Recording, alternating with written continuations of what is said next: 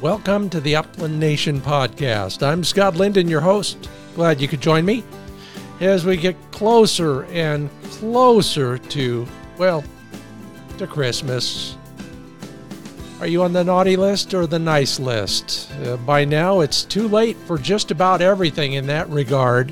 So hope you're scoring big and you don't get a lump of coal in your stocking this year. And I hope you're getting out and doing some hunting as well. I'm going to talk a little bit about a couple recent hunts. In fact, the major portion of the podcast will be a debrief on it turned out to be a quail and a pheasant hunt in some interesting country with a very good friend. So we'll talk about that at length. But we'll also have the Upland Nation Puzzler and a prize. You might be able to win a new over-the-shoulder Jaeger lead of my design. And it's all made possible by Roughland Performance Kennels, Happy Jack Dog Care Products, Pointer Shotguns, Dr. Tim's Natural Performance Dog Food, and welcome to our newest sponsor, Mid-Valley Clays and Shooting School. The Upland Nation podcast is brought to you in part by Sage and Breaker Gun Care Products, crafted at the highest caliber.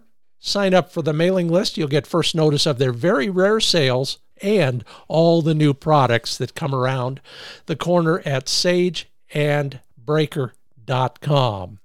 And Legacy Sports, they bring in the Pointer Shotguns. LegacySports.com is their address. Find out about all those new colors, Cerakoted Acreus over and unders, and then their semi-automatics in olive drab, gray, and bronze, just to add a little flash to your shotgunning world. Make everybody else in the hunting party just a little jealous. It's all at LegacySports.com. Then click on the Pointer Shotguns tab.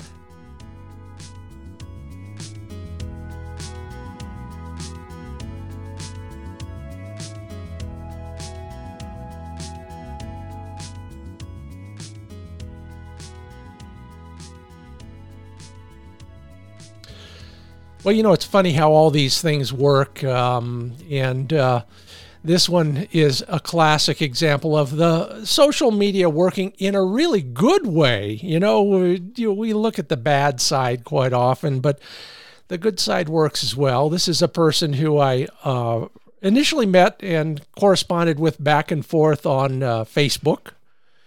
We had some things in common. We lived in the same general area. We hunted some of the same general areas and enjoyed talking back and forth with this guy. And then another friend and I were hunting chukars, and it turns out Hungarian partridge too, in the middle of freaking nowhere. And we had split up and we were going to get back to the same spot, a little water hole, which actually had a picnic table. How it got there is beyond me, but I got there first, and I was drinking a beer, waiting for Ben to show up when up this really bad road that we had braved comes another pickup, laboring up over those boulders in first gear, maybe low four-wheel drive. And I'm looking at that truck thinking, man, that guy's crazy. And then I thought, well, he's got to be even crazier. He's pulling in and parking next to me. Out of the passenger side comes my friend Ben. Out of the other side comes the other guy. Ben says, yeah, I was walking up the hill and this guy drove by and said, are you lost? No. Are you trying to get somewhere? Yeah, I'm going up that hill over there. That's where we parked. My friend Scott Linden and I have been hunting all day, and I'm going back to get a beer with him. And this guy said, Scott Linden, I'll give you a ride. And sure enough, that's who it was, my good friend Mark Avolio. Let's welcome him to the show. How you been? Good. Just bright sunny day here in Central Oregon. You know, it's funny, when we talked about doing this podcast, we're hunting together, and we're going to talk about that at length in just a moment. But when we arranged the schedule here, your dogs were getting a few well-deserved days off. And so was mine. And it's because over the course of that last long weekend where we were all in the same area code, My dog had done a total of 50 miles in 3 days. I'm afraid to guess how many miles your dogs had done because you were covering bigger ground for a little bit of that. How are the dogs all doing? They're doing fine. They're Yeah. doing fine. We avoided any porcupine issues, luckily, that weekend. So everybody's good. Yeah, in fact, that was a funny day. We're not going to talk much about that day. There wasn't a lot to talk about, but the two porcupine finds. But it was still a beautiful day, and got some fellowship with our friend Felton as well, and saw some country. And you guys, with better eyes than me, saw several dozen to hundred elk in the distance, didn't you? Yes, we did. We Yeah. did. They're as usual sitting on the property lines, so so they can make a quick escape legally. Yeah, it's just like seasons. Do they read those regulations too? They must. I swear they must. Well, you're running all English setters and, kind of a wide variety of them. And I hunted with all three of them over the course of 2 days. Why'd you pick English setters? Well, gosh, it goes back a long time from back when I lived in the Midwest. They were more of a predominant bird dog species there, and I like their style. I mean, the tail and the feathered tail and the style and so on. It just it just makes things better as far as I'm concerned. It's visually pleasing. Yeah, Nothing against other breeds or anything, but the when you're back east and a lot of grouse hunting and so on, it's about English setters, and you had all the George Bird Evans stuff too that kind of influences one in their late teens, early 20s as well.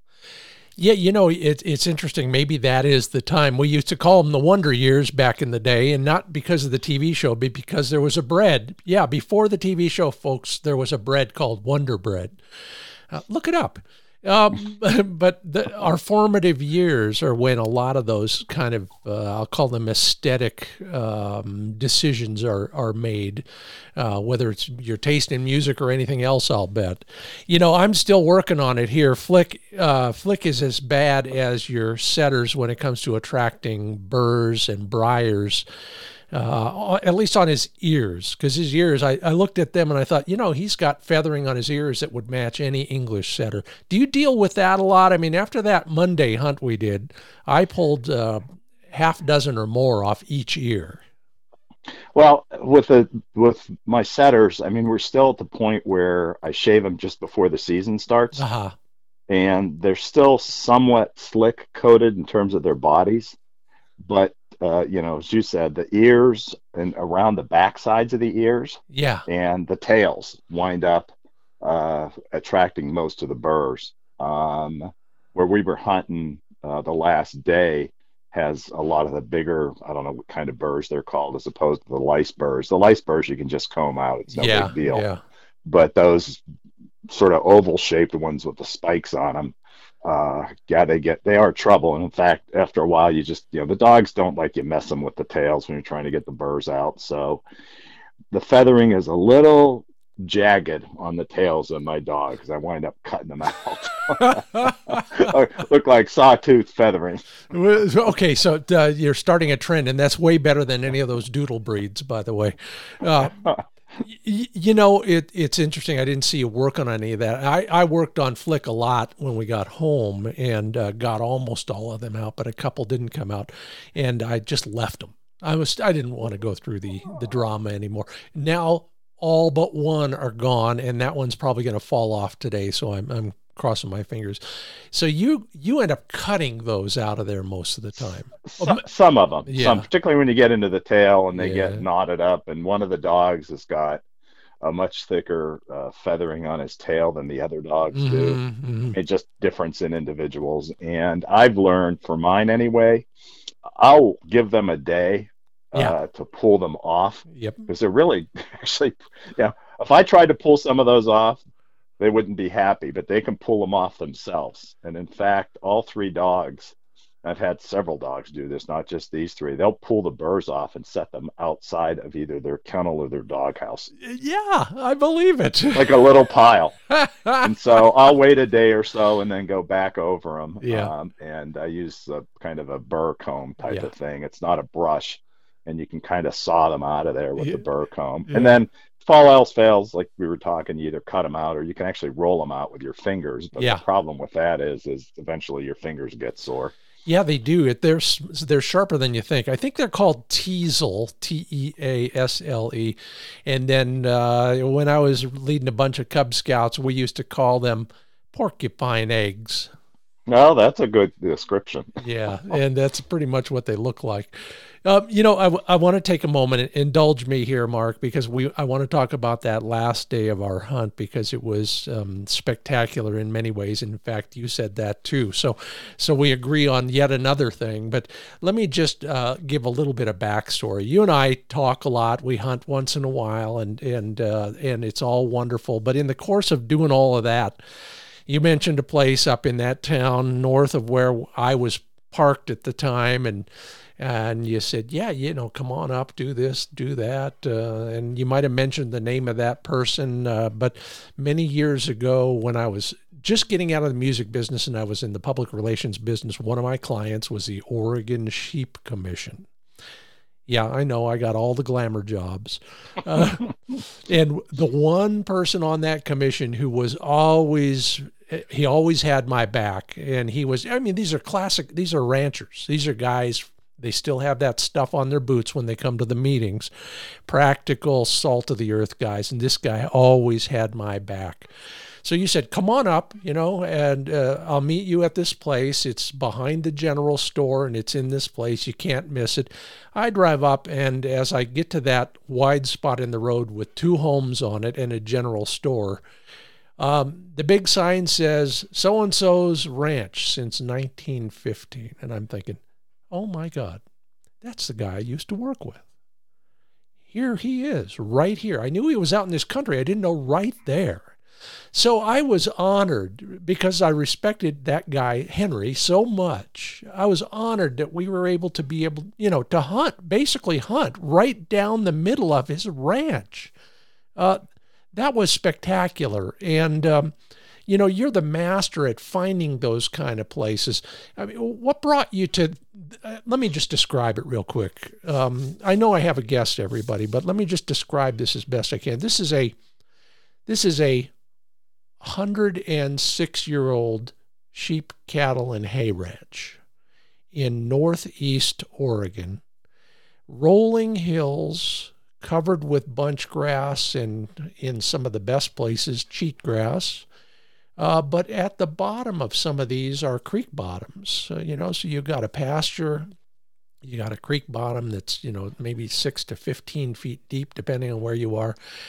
Well, it may be surrounded by hay fields or grass or CRP or something like that. Those creek bottoms are full of everything from Russian olive trees to teasel, and a lot of teasel, cattails, a lot of greenery, a lot of berry bushes and thickets, and of course on both sides, wire fences. And we'll talk about that in a moment too. But we got to walk up and down that creek, thanks to you, Mark. So tell me, what brings you to a place like that? When you're looking for places to hunt, why do you seek out places like Henry's place? Well, there's a certain amount of luck involved to start with in terms of just getting access to these places. Mm-hmm. I'll make this as quick as possible, but I originally got pointed at that property through a referral. Yeah. When I was looking at some other property closer in Central Oregon. And it was like, well, this is enough acreage to do big running dogs. And the gentleman I was talking to said, oh, I've got a cousin who is looking for members at a club. And so he gave me his name. He actually came over to my house to sell me and another friend on the idea of joining this hunt club, if you can believe that or not. It's nice to be wanted once in a while. Yeah, so I'm told. Exactly. And So we went out there, took a look at the place, and to be honest with you, at that point, it was my first dog. I'd only had the dog for 6 months, and I was just looking to be able to really embrace the sport, the upland hunting sport with the bird dogs and so on. And so I knew one of the things that I had read and been told is, look, if you got these dogs, you're going to need ground. You just can't go and hunt have a half a section to hunt. You need big ground to hunt. And this was several thousand acres, and it had a mixed bag. It turns out, as we went over and took a look at it, a mixed Hmm. bag of chukars, huns, valley quail, and pheasants. And so you could literally, when the dog goes on point at any time, as it turned out, any one of those species could come up. Hmm. So it was, it makes for an interesting hunt every time you go out. But you just look at the property, and it's got water, it's got brush, it's got hillsides, it's got the grass. The way they manage the property is what I would call, oh, I guess maybe the right term would be almost benign. They don't, the irrigation they do is not pivots. It's managed on a holistic basis, and so I've been hunting there for a long, long time, and it's just as good as it was back in the '90s, quite frankly. So, You just used a word that I hadn't used in a while, but we made a TV show out in Kansas a few years ago at a place that was it had transitioned to organic farming. And I called it dirty farming. That's an old term from way back where you still had fence rows and you didn't kill out every bug and every weed and everything else, and it became just a mecca in this case for ringnecks. But down there at Henry's place, it was ringnecks and more, as the commercials go, wasn't it? it was, and it still is. Yeah. And yeah, you just look at the property, and it's getting, as I found out, it's getting more and more difficult to get adequate acreage of ground to hunt. Hmm. These ranches tend to get broken up over the years. Grandpa gives the two sons each half the ranch, and then they give their kids each a half of their half of the ranch, and the next thing you know, nobody's got more than a couple of sections. And I've been real lucky in a couple of places I do hunt where that's not happened. And but again, the management of the ground and the way they ranch and farm contributes to that. Yeah, absolutely right, and it does require, number one, a far-sighted owner, if you will, and then from there they've got to be a broad-minded manager on top of everything else. And next time I'm up in that country, I will go pay my compliments to Henry for his hard work and the fact that he's passed down that work ethic and that holistic ethic to his family as well. Let's get to hunting because that's what this Upland Nation podcast is about. I'm Scott Linden, the host. That's my friend Mark Avolio, hunting buddy and Facebook friend. Yeah, it does work that way once in a while. When we were corresponding by text, I said, man, that was an incredible hunt. It was epic in many ways. And you said, yeah, it was, wasn't it? What about it? I mean, we walked a mile and a half downstream, turned around after lunch, walked a mile and a half or 2 miles upstream. What was it about that hunt that made it stick out in your mind? Well, first of all, you have to have what I call a combination of things, Hmm. and that events converge. We had a wonderfully cool day, not cold, a light breeze, high humidity, and so that meant the dogs could work all day long, or as long as we wanted them to. The scenting conditions were good, and we didn't have to contend with I call bad weather, which is Yeah, great. Which yeah. and that was particularly the wind, and you get west, or excuse me, east of the Cascades. Wind can be a huge factor. I mean, I've had days where I've had to pull the slide in on my travel trailer because it was so windy.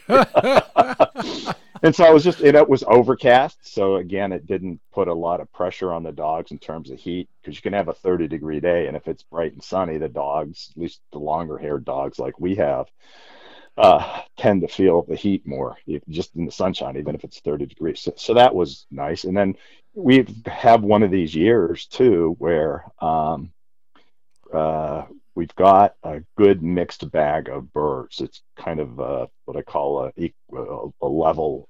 Well, all the birds that we're looking for, all the species are, I say, equally present. Yeah. If you do this long enough, you realize there's definite cycles to the bird populations. In some years, there's a lot of pheasants and not a lot of quail. Some years, there's a lot of quail, not a lot of pheasants. And some years, there's only chukar, et cetera, and so on. And this year, there seems to be just a good balance of birds, which makes it even more exciting. It's almost like, again, sort of a lottery. Every time the dog goes on point, you saw that firsthand that day. Oh yeah, yeah. It was incredible in so many ways, and I don't want to gush about that, but I do want to get down to to the basics of how that works. We talk about this a lot, and we cross our fingers in August and September when the biologists come out with their guesses about reproduction success and that sort of thing. But ultimately, it's a watershed by watershed situation, and you may have a really bad hatch in one area, but the next draw over it may be a good one. We got lucky on all of that. And we got lucky in, like you said, most of the bird species too over the course of that weekend. I'll talk more about those later. Pardon me. But, I saw more Hungarian partridge on Saturday of that weekend than I'd seen in the last 2 or 3 seasons put together.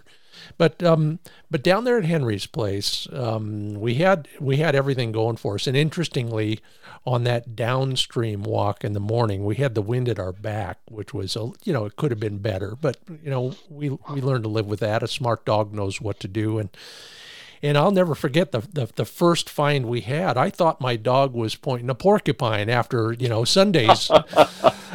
He's on your side, and he is rock solid. I couldn't find him. He was so camouflaged down there in the thick stuff. And his nose was right up against what I think was just a little clump of brush in a whole bunch of other brush. But you can tell, what your dogs look like, and it was not a porcupine point once I found him, and you could tell that with your dogs in both directions. He had come back around. He had worked his way downstream, which was also downwind, and then he'll come back quite often when I'm lucky and I fed him right. He'll come back and he'll work the wind in towards me, and he was on your side when he hit that point. And we're talking, 3-4 minutes before we could get down there. And you had to push your way through a thicket of some sort of little trees, didn't you? Yes, yeah, and that that's a good point we said earlier. It's just a little bit of moisture in one draw or a mile to the east or west or whatever the case may be can make a huge difference in the cover and what holds birds. You wouldn't have known from hunting that creek bottom that we had a severe drought this summer. And I've seen that before, and we'll talk about further south from where we were and some of the ranch hunts I've done down there with friends. But in this case, we hit it just right. That dog stayed steady. You walked down there. I think I even threw a rock or two trying to get that bird up while you were still up on top. But somebody had to go down, and you were on the correct side of the creek, so you got to mountaineer your way down. Did anybody shoot anything out of that flush? I think you got that bird. As I said, as I was going down into the creek bottom through the brush, was like, cover me, I'm going in. Yeah. and it was, by the way, when we say quail, we're talking valley quail out here, or what some people call California quail. If you're listening and you're east of the Rockies, you're probably visualizing a different bird, but these are incredible, as look it up if you don't know. But they will behave for a dog once in a while. And so we're working down that thing. And the thing that struck me, it struck you first, because you were the host, and you were, trying to set expectations. And you mentioned that these were all singles. We never busted a whole covey until the afternoon, did we? Yeah, that was one of the things I was going to try and mention earlier, was that what was really nice about that day, and you don't get to see this very often, as you just said, is these these quail for some reason were scattered out. Normally, particularly with the valley quail, it's like you get a covey pointed, maybe you get a bird out of it, you try and mark them down, you wait for, I don't know, 5-10 minutes, give them a chance to settle down, and then you send the dogs back towards, send the dogs out to where you've marked the covey down.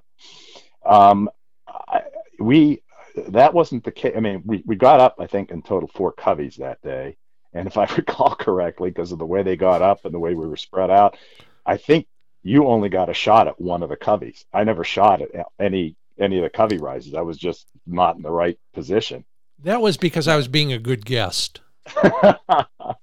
And but that was, again, to your point, it was very interesting. The birds were scattered out, and if I live to be 200 years old, I mean, I'll never understand why one day they're all bunched up in coveys of 30 and 40 birds, and then some days you'd find them scattered out like that and find coveys too. I don't quite, some biologist somewhere should, game bird biologist somewhere should chime in someday and explain why that behavior changes like that. I mean, the only thing I can think is, I know there was a weather system coming in and they might have just been scattered out feeding, but that was like that all day, from first thing in the morning to the last shot at 4 o'clock in the afternoon. You're absolutely right, and that is a great observation. The other one that I would have, because we'll never get a biologist out from behind their desk to actually do some field work. Just kidding, everybody. That was a joke. If you're a game bird biologist out there, please help inform all of us about how that behavior begins and what causes it. But I'll never forget a time I was making a show in Kansas. Now, these are pheasants, maybe a little bit more hinky, maybe not. But I'm sitting there in front of the camera talking to the governor of Kansas, and we're talking, and in the background, we just keep hearing birds flying up. So I turn around, I look back there. There's a little draw, and there's, every 10 seconds, another rooster flies up out of that draw that we were going to hunt on TV. And sure enough, we conclude the conversation. The camera goes off. I turn around again, and out the bottom of that draw comes one coyote. Yeah. He had pushed every bird in that entire draw out of the draw, and we were starting over again somewhere else. So, I think a lot of times it might be predators. I don't know. If anybody else has a theory, share it with me on Facebook or send me an email or something, because I am intrigued by that. I wanted to get to this before our break, which is coming up, yes, in just a moment here at the Upland Nation podcast. We got a lot more to talk about in terms of valley quail and some other things, plus the Upland Nation Puzzler quiz and a prize, and your thoughts on the weekend. But first, Mark, so out of that creek bed, as you've said, who knows what's going to come up next? And something else did come up. Well, we had pheasants too. Yeah. So how do you load your gun for this thing? I mean, we did our best, I guess. I was shooting 7.5s in the right and 6s in the left. And I figured that put me at a disadvantage for both, which is usually how it works with me. But what about you? I have I use 7.5s. I use good plated shot, which I found from experience years ago that keeps the pellets in better shape. You get better penetration. I won't name any brands, but I shoot 7.5s. Predominantly, there's what I call small birds involved. Yeah. Chukars, huns, and quail, and try and measure your shots, and by that I mean don't take bad shots or take iffy shots or questionable shots. I'm not quite sure what the right term is if you got a shot at a pheasant. But again, we're shooting over pointing dogs, and generally you're not going to get a shot much over 25 yards at a pheasant. And so the 7.5s are just fine, particularly if you've got good plated shot, and they work fine. I've killed a lot of pheasants with the 7.5s. But sure. On the other hand, some of the other ranches where it's predominantly going to be pheasants, I use 6s. I mean, it's really a matter of making sure you're tuned into the species you're going to hunt that day. But if you're going to shoot quail, my preference absolutely is 7.5s. And the other thing is chokes, improved cylinder in both barrels. Yeah. Which I know a lot of people like, well, that kind of defeats the purpose of two barrels. And I found that most of the problems, at least my personal opinion is that most people are over choked when they go upland bird hunting, particularly if you're shooting over pointing dogs. Yeah, I'm looking right now at a pattern paper from one of the Italian guns I gave away in a contest a long time ago, and they're patterning at 30 yards over there in Italy, and that pattern is, it's 3 feet across, period, at 30 yards.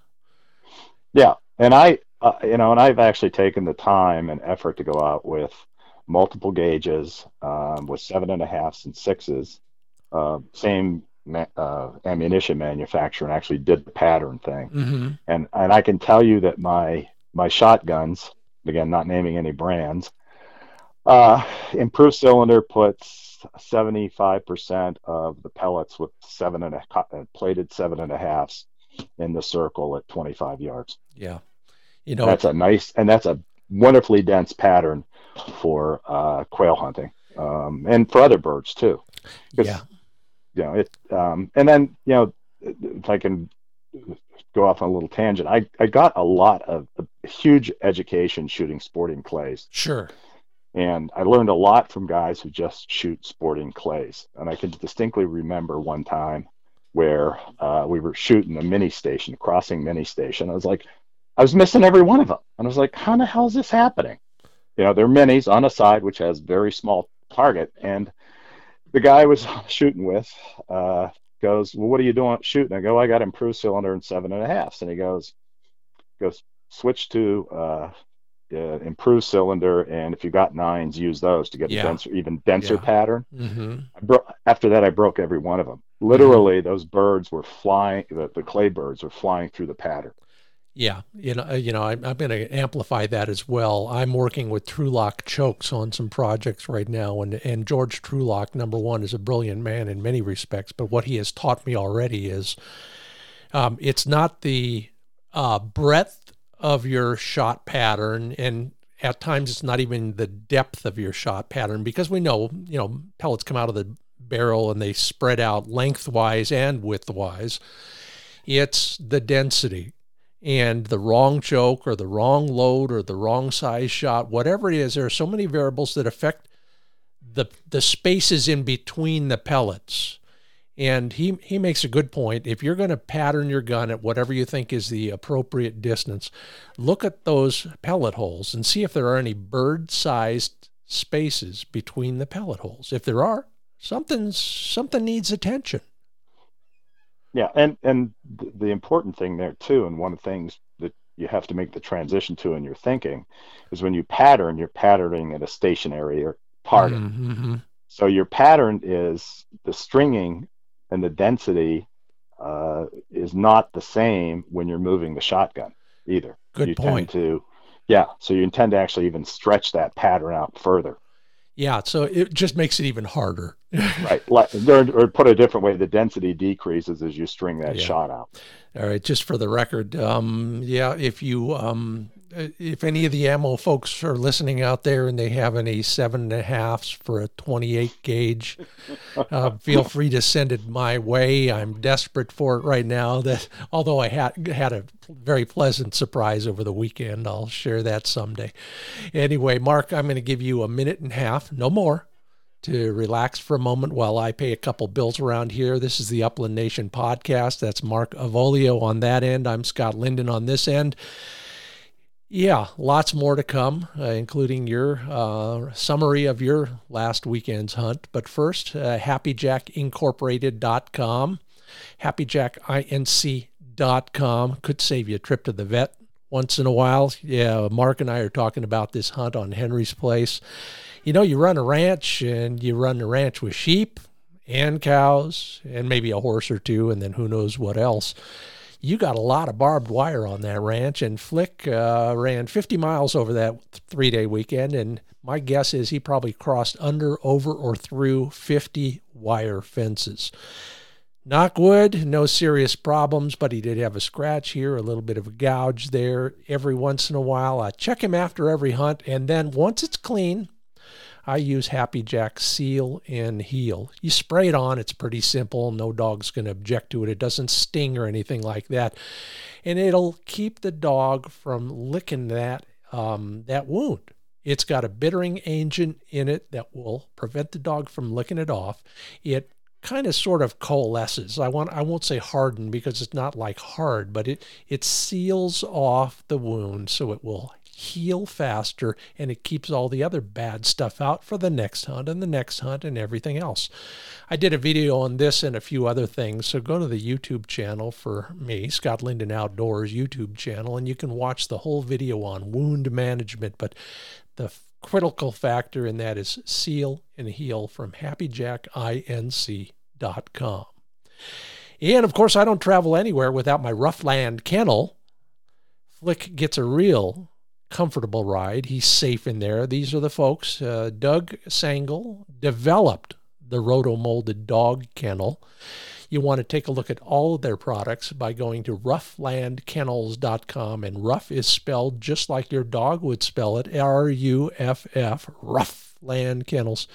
Been using the heck out of the new dog bowls I got. You know Dr. Tim Hunt, the dog food guy I talk about. Well, he says if your dog is going to drink maltodextrin in a water mixture at the end of the day, the dog will drink it better out of a plastic bowl than out of a metal bowl. So I am using the heck out of the Roughland Kennels accessories as well. Learn more at roughlandkennels.com.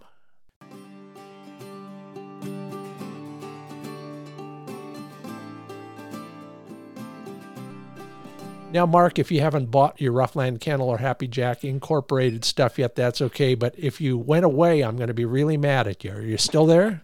I'm still here. Good. Okay. By the way, how's the rest of that whiskey I left with you? It was wonderful. It still is. Yeah, it's again, I think I've mentioned this to you and to others. I try not to drink the same whiskey or the same craft beer twice if I can help it. And that was one I found just by sheer chance. And so enjoy it and thank you. It's the least I can do. No, thank you. Save me just a little bit.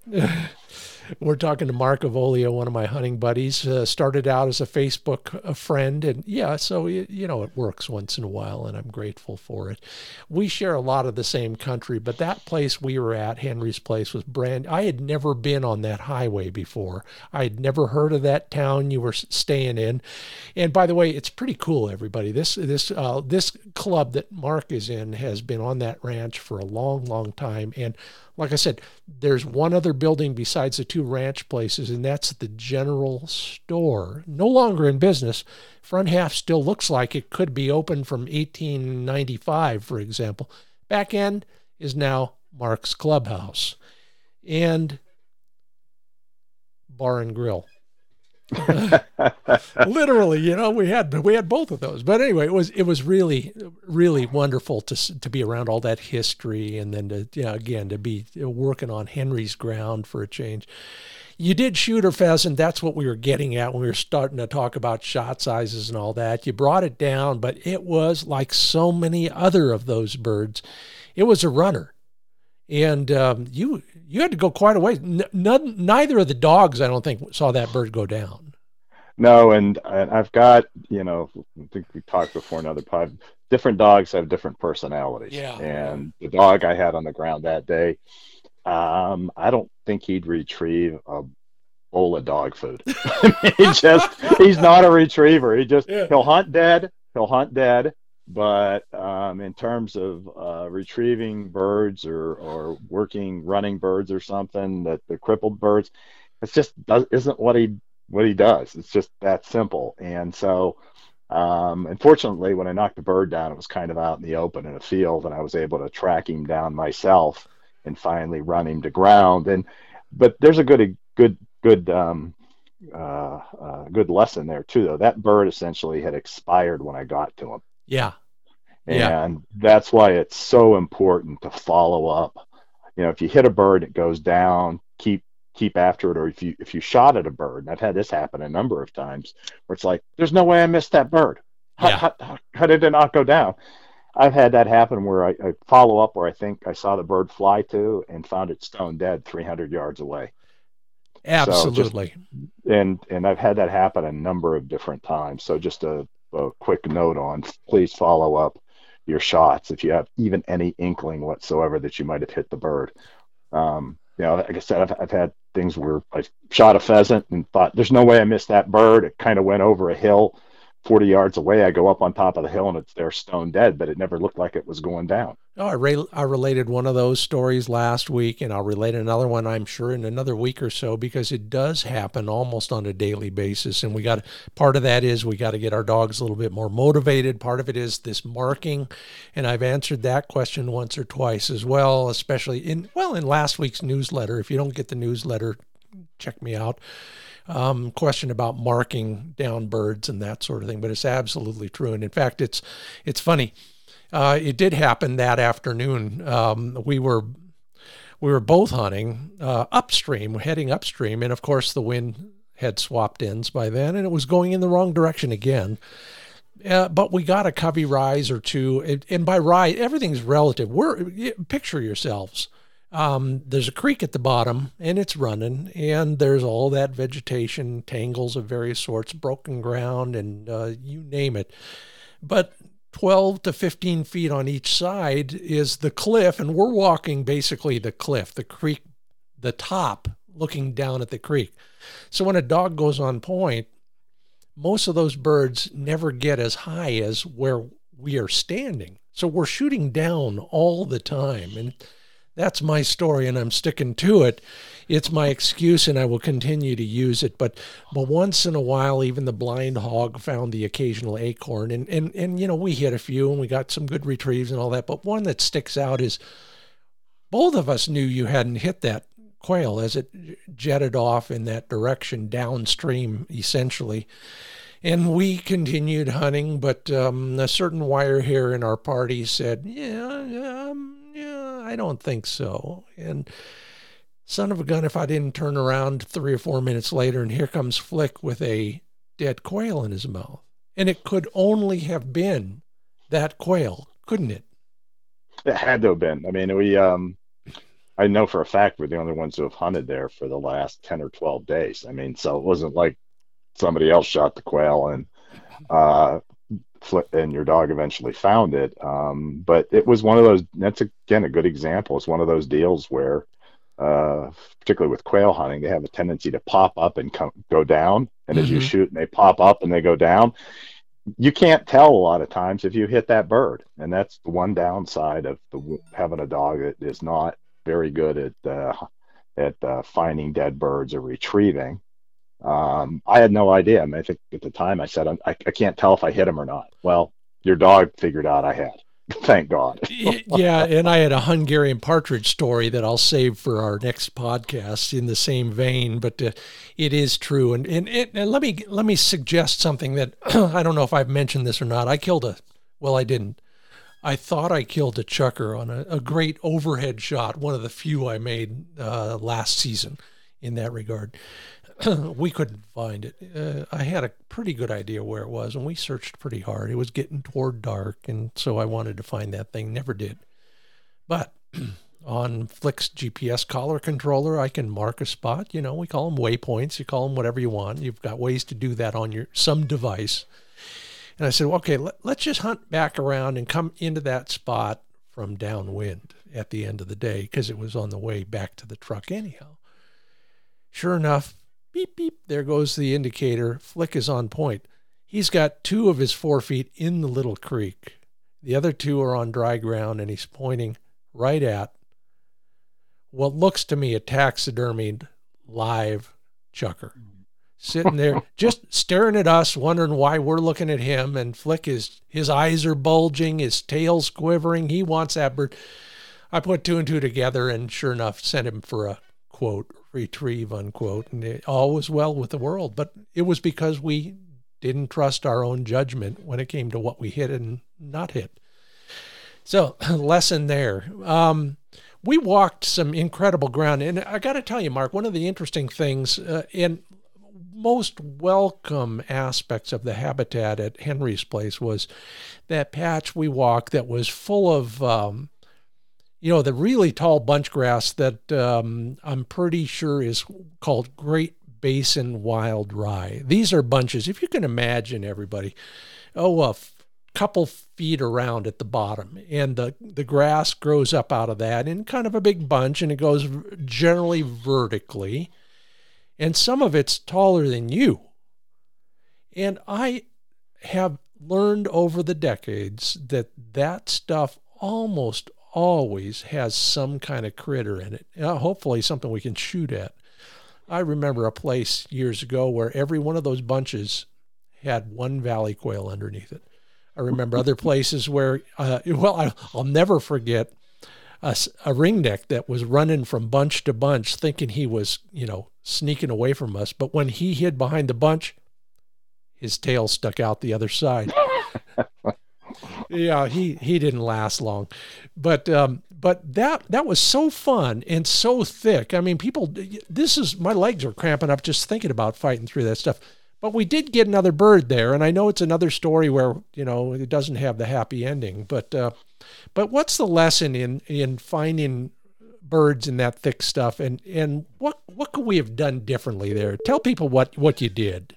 Well, we were hunting in there. We'd already gotten some quail up, shot some quail in there, and, son of a gun, a rooster comes. Actually, a number of pheasants started to come up, and then there was what I call a sleeper rooster. The hens will go out first, and then I've learned over the years a lot of times, you get into a bunch of pheasants like that in thick cover, just stand there for a minute or so and just wait and see whose nerve breaks first. Mm-hmm. And son of a gun, the dogs were working in there, and they had been pointing, but again, hen pheasants, and darn if this sleeper rooster gets up. And, it was right to left crossing shot, no sweat shot, knocked him down immediately. And I'll try and shoot them twice just because they're such tough, ornery birds. But it went down so fast, I never even got a chance to pull the trigger a second time. And we lost the bird in the heavy cover. We had both dogs in there for how long. We had it marked. You had it marked for me so I could walk right to the spot. And it's one of those things where it happens. And as we talked later, I think my post-mortem on that is I have to close my left eye. And so I have a tendency in those sort of going away birds to shoot off to the side because I don't quite get there's a little bit of drift that happens, a little more drift than you think because you have one eye closed, so you don't have the stereoscopic vision. I'm sure what I did is I shot him in the wing and didn't get the pellets up into the head area. Broke the wing, he hit the ground, and he hit the ground running like a rabbit. We saw that happen, I think it was Sunday. Yeah, we did.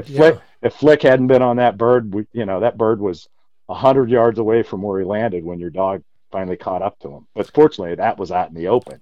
Yeah. Who knows where? And then who knows where that bird went? Although, I'm probably going to hunt there again this weekend. There's a chance if that bird's wing was broken that we'll find him again at some point. Which I've had that happen before. I mean, we were on a chucker hunting a couple of years ago. Yeah, you and me. I know. And again, a certain dog was involved there that I'd been out with a friend in this spot, and he had knocked down a chucker we couldn't find. And a week later, we came back to hunt that with your dog, and son of a gun, put him on the ground. And about 2 minutes later, comes back with a chucker. Live. And that was the bird that my buddy had knocked down and broken a wing. Yeah, for all we know, he had chased it a quarter mile, to catch up to a runner like that. But again, you're right, Mark. What a great lesson. Yeah. Again, there's nothing wrong with going back a week later. I've gone back 2 days later and found birds with broken wings. Yeah. They just, for some reason, they have a tendency to get away. But again, like you said, that was really thick cover that causes cramps at night. Yeah. I got two things to take out of that one. The first is, I'm a fly fisher too. And, if I see a fish rising in a stream, I'm all over that. I see it. I look to the bank. Is that a the thickest willow on the bank right next to that rise, or is there a boulder of a certain shape? I mark it so specifically. And I like to think I do that a lot with birds when they hit the ground as well. Of course, it doesn't help when they run, but if they hit the ground good and dead, that helps a lot. But what I could have done in that case, and this is, I'm going to employ this strategy if I ever hit another bird this year, and that is when it hits the ground, the first thing I'm going to do, and in this case, I could have done it. I'm going to count. I was on that wire fence, and I should have counted fence posts. That's what I should have done. And then walked to that post and then made the right into that low spot, that swale we were hunting there. That might have given us just an extra 5 yards of narrowing it down, if you will. But the other thing I thought was, man, that bird went down so hard, but I don't think it did. Like you said, here's what it did, everybody, and this is the fascinating part. We all know if a bird's going down and its head is still up and it might even have its feet down, that's a runner for sure. But this one cartwheeled. It's like somebody picked him up by the head and just lobbed him sideways, and he went off like a sideways frisbee, and you could see it, which I don't think is near the indication I used to think it was, that that's a dead bird. What do you think? No, and you, I hadn't heard you say it went sideways, which tells me I hit him on the side and pushed him to the right. It would have been in that case, and I've seen that happen when I'm not shooting and I have a different angle when a friend is shooting, and you don't realize it, but when you hit that bird, it actually pushes them. Mm-hmm. Mm-hmm. And you don't see that from your perspective typically because you're over the gun and the recoil and all of that. But like I said, I think I just shot far enough off to the side that I hit his wing, and the way the pellets are, just didn't get up into the head. I shot just a little too far out, hit him with the edge, but I would say the right edge of the pattern, unfortunately. Yeah. But on the other hand, I've had situations where I know that bird, I stoned it, and I spent a half an hour in one time trying to find that bird, not this one we're talking about, trying to find a bird I knocked down. And I finally stepped on the dead bird. The dogs never scented it. But before it died, it had burrowed a good 6 or 8 inches into that underneath the grass. Oh, not surprised at all. Absolutely. So, it's just, and I've gone back 2-3 hours later and found the bird exactly where I had marked it down, but for whatever reason the dog couldn't pick up the scent at that point. So another good point is, if you can, go back a couple hours later and give the dog another shot at it. Yeah, I think you're right for a whole bunch of reasons. Number one, it might finally expire and hold still. Number two, that gives a little bit of time for some scent to come out of there. But like you said, if they're burrowed down in deep, and we've had that happen in every state in the West, on television too, for that matter, if they're underneath some kind of thick vegetation, it is so hard for any scent to kind of quiver its way through that vegetation. You just got to cross your fingers and hope you got a good dog with a good nose who's willing to dig in deep. And, I joked about it there, but it was absolutely true. What we needed right then and there was a broad-shouldered Labrador that had nothing better to do than dig for birds. Nope, and I absolutely agree on that. Absolutely agree. And then I've also pulled dead chuckers out of rabbit holes. Yep, and I had a wire hair that had to dig under a fallen log for a rough grouse. So cross your fingers on that stuff.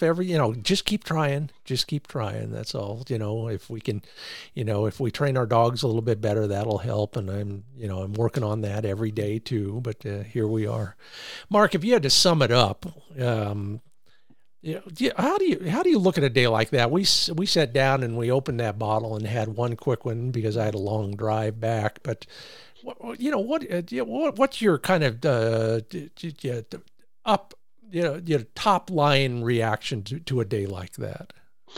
It's one of those perfect days. I mean, I don't know what we could probably trot out a bunch of cliches. It's just a perfect day. We had good dog work. We had good weather. We had a nice mixed bag of species. It wasn't at the end of the day, while I was tired, I wasn't completely exhausted like a full day of chucker hunting. And by the way, now a full day of checker hunting is a lot fewer hours than it used to be. Yeah. Um, and it just, it was in a lot of ways a perfect day, and then to top it all off, we finished it right as it started to rain. That's yeah, we had feared that all day. You're right. We were going to get together, and if it rained, to heck with it. But if it didn't rain, let's go hunting. And we got lucky until 4:15, I think. Exactly, just at the right time to head back. And it's just, again, it's just one of those perfect days where, it's kind of like back in the days when I was, if you play sports, I had a team sport, the first thing is about the team winning, and the second thing is about you having a good day. And to me, the team winning is we had good dog work, and we had a good day gunning. We put some birds in the bag to eat, which the ones I got anyway didn't survive Tuesday evening. It's just everything came together. There were no problems. There were no porcupine issues. There were no, we're hunting, and that property, the way we hunt it, in a lot of cases, except for one little spot, we're not anywhere near any roads that can cause a problem. It's just, just a perfect day. I can't argue that one bit. What I can tell you is it was perfect for so many different reasons. But again, every time I take a dog with somebody else and their dog, I worry about all the things that everybody worries about when dogs get along. But you have 3 dogs and I have 1 dog, and they all seem to get along. And that's not always the case. Maybe you've had one of those. I know I've brought somebody else with dogs like that, and it is so nice to see dogs. Not only do they get along, but they're so beautiful. I mean, what they did out there. And I'm going to just add one more thing. We talk about this a lot in NAVHDA, but it's true of your setters too, who can, of course, test in the NAVHDA program as well. But the point is, the day before, we hunted Hungarian partridge in wide open country where 400 yards was a pretty tight range for all of our dogs. And yet here we were in a creek bottom, and the dogs were working nice and tight and working every bit of that cover, at 30 to 150 yards, depending on where we were. And the instinctive drives these dogs have to do the things they do, from covering the ground to finding the birds to retrieving the birds, all those things continue to dazzle me every day. And then you look at them on the drive home and you think, wow, aren't we lucky? Aren't you lucky, Mark? Absolutely. It's about, at the end of the day, it's about the dog work. And I think we talked about this before. I've been hunting almost continuously since the 1st of September. And as they get later into the season, it's really about getting the dogs out and running them. I've had plenty of chances to shoot at birds and so on and so forth, but it's just nice to get out and watch them run. Yeah. Particularly if we can get out in big open country. And also, to your point, these dogs, we hunt them on multiple upland species, and it never ceases to amaze me how they learn to adjust their range depending on what we're doing. Absolutely. And that, go ahead. And the last thing is, I tend to hunt the same places, over the last 20 plus years. And it's kind of funny. Once a dog learns some ground, I've had dogs that will literally run over. I mean, I'll put them on the ground, and they'll run over to where they know the birds are supposed to be. Oh, that's... they just ignore. In fact, real quick, I had one time where I got involved in a American field trial, a qualifier, and they needed to have more dogs for it. Long story short, we were running on ground that I hunted all the time, and my one dog, as soon as we put him on the ground at the breakaway, he just takes off to the south, to the northeast, and goes right on point. That's my training every training day. That's right. It's his home field. He knew exactly where in fact, the judge goes, "Where's he going?" I go, "He's going to go point birds because that's what he does over there." I love it. It's really amusing. They are creatures of habit, and God bless him for it. Yeah. I love it. Well, Mark Avolio is on that end. I'm Scott Linden on this end. You're listening to the Upland Nation podcast. A lot more to talk about. I'm giving away a prize. You just got to answer a simple question. We're going to talk about your hunts last weekend. But Mark, I'm going to turn you loose. Thank you so much again for that hunt, for your hospitality, and let's do it again sometime soon. Well, let's. And my pleasure, too. Thank you so much. Bye-bye. You bet. Bye. The rest of you, stick around. Dr. Tim's Natural Performance Dog Food is Flick's food of choice, and I'll tell you why. I told you he did 50 miles in 3 days, and during those 3 days, I don't feed in the morning because I don't want to run the risks of all, there's performance questions, and then there's stomach twist questions and all that. So Flick gets fed at the end of the day. If you're doing the same thing, you want to ensure that that single meal of the day has everything your performance dog needs. The right kind of fats, for example, the right kind of proteins in the right proportions to fuel your dog's peak performance. Well, Dr. Tim takes all that into consideration because he's racing sled dogs and he knows that that's critical as well. Learn more in two places. First at drtims.com, drtims.com, where you can read up on all of these things and why they're so important. Then watch the videos on my YouTube channel and see graphically why these things are so important. Got lots of dog nutrition and performance videos there that you can learn more from as well.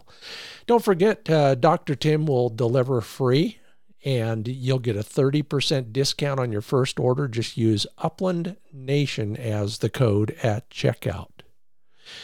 And if you're ever out our way, somewhere in the West, and you're traveling about looking for things to do, and you maybe want to shoot a little bit, or if you are shopping for a new shotgun, take a look at my friends at midvalleyclays.com. Midvalleyclays.com. They've got a shooting school, and you might recognize some of the terrain out there. We shot the pilot for Clay Target Shootout there a few years back. It's an incredible facility with every kind of clay target sport available to you. An RV park, so if you want to stay for a couple days, maybe work on some shotgun shopping, or try every one of the games from sporting to five stand to skeet and trap. It's all right there at Mid-Valley Clays. Learn more about them at midvalleyclays.com. They'll help you with your shotgun shopping. They'll help you with your shooting. Take a lesson and tell Dave Fiedler and Chris Greenwood I said hello.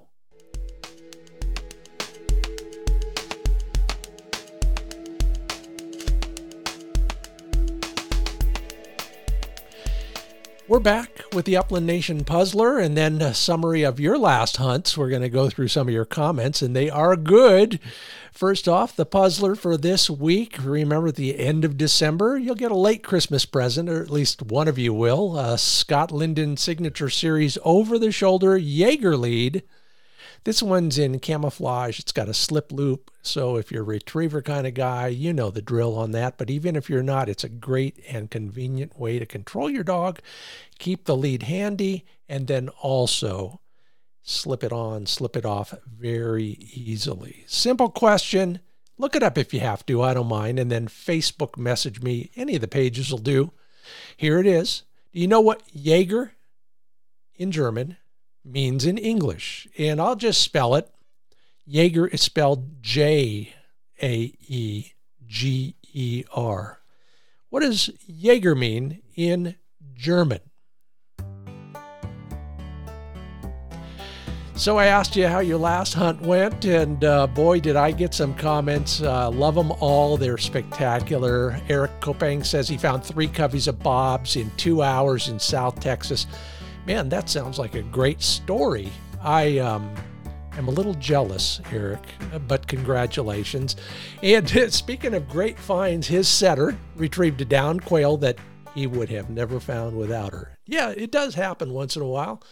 That's conservation success. Absolutely, Eric. David DeSmither says 60 mph plus wins. The house is clean. Okay, I think I get it. Think about it out there.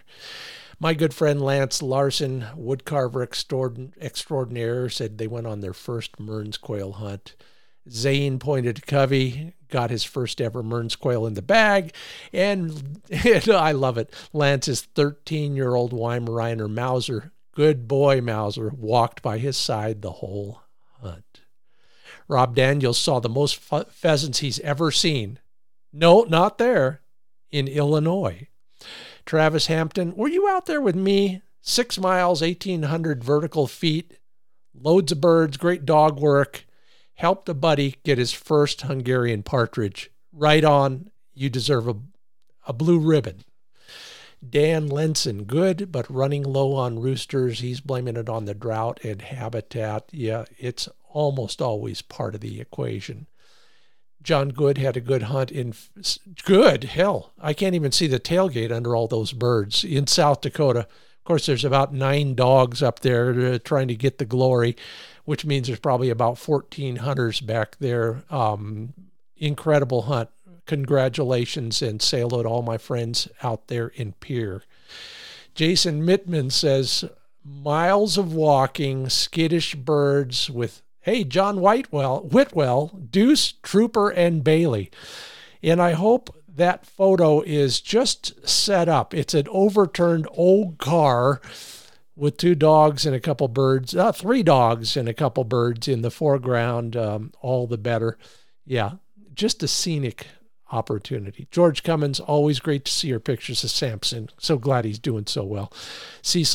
Colin Smith did a lot of walking, flushed a rooster in Wisconsin. Oh yeah, and then 2 does. What's the limit on does these days? And then Chris Bridwell, wish I was there.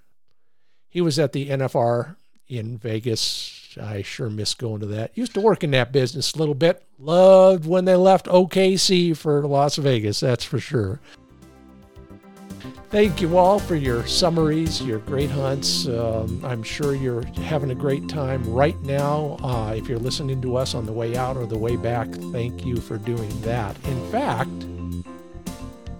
all of that brought to you by FindBirdHuntingSpots.com. New material every week to help you find places to hunt, train, care for your dog. Did a story on a dog that almost came back from the dead to become a versatile champion in the NAVHDA program.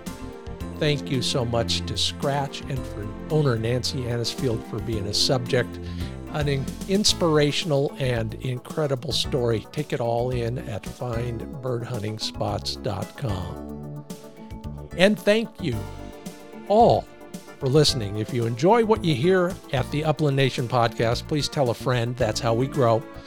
Stay in touch at the Wing Shooting USA and the Upland Nation Facebook pages. We can always talk there.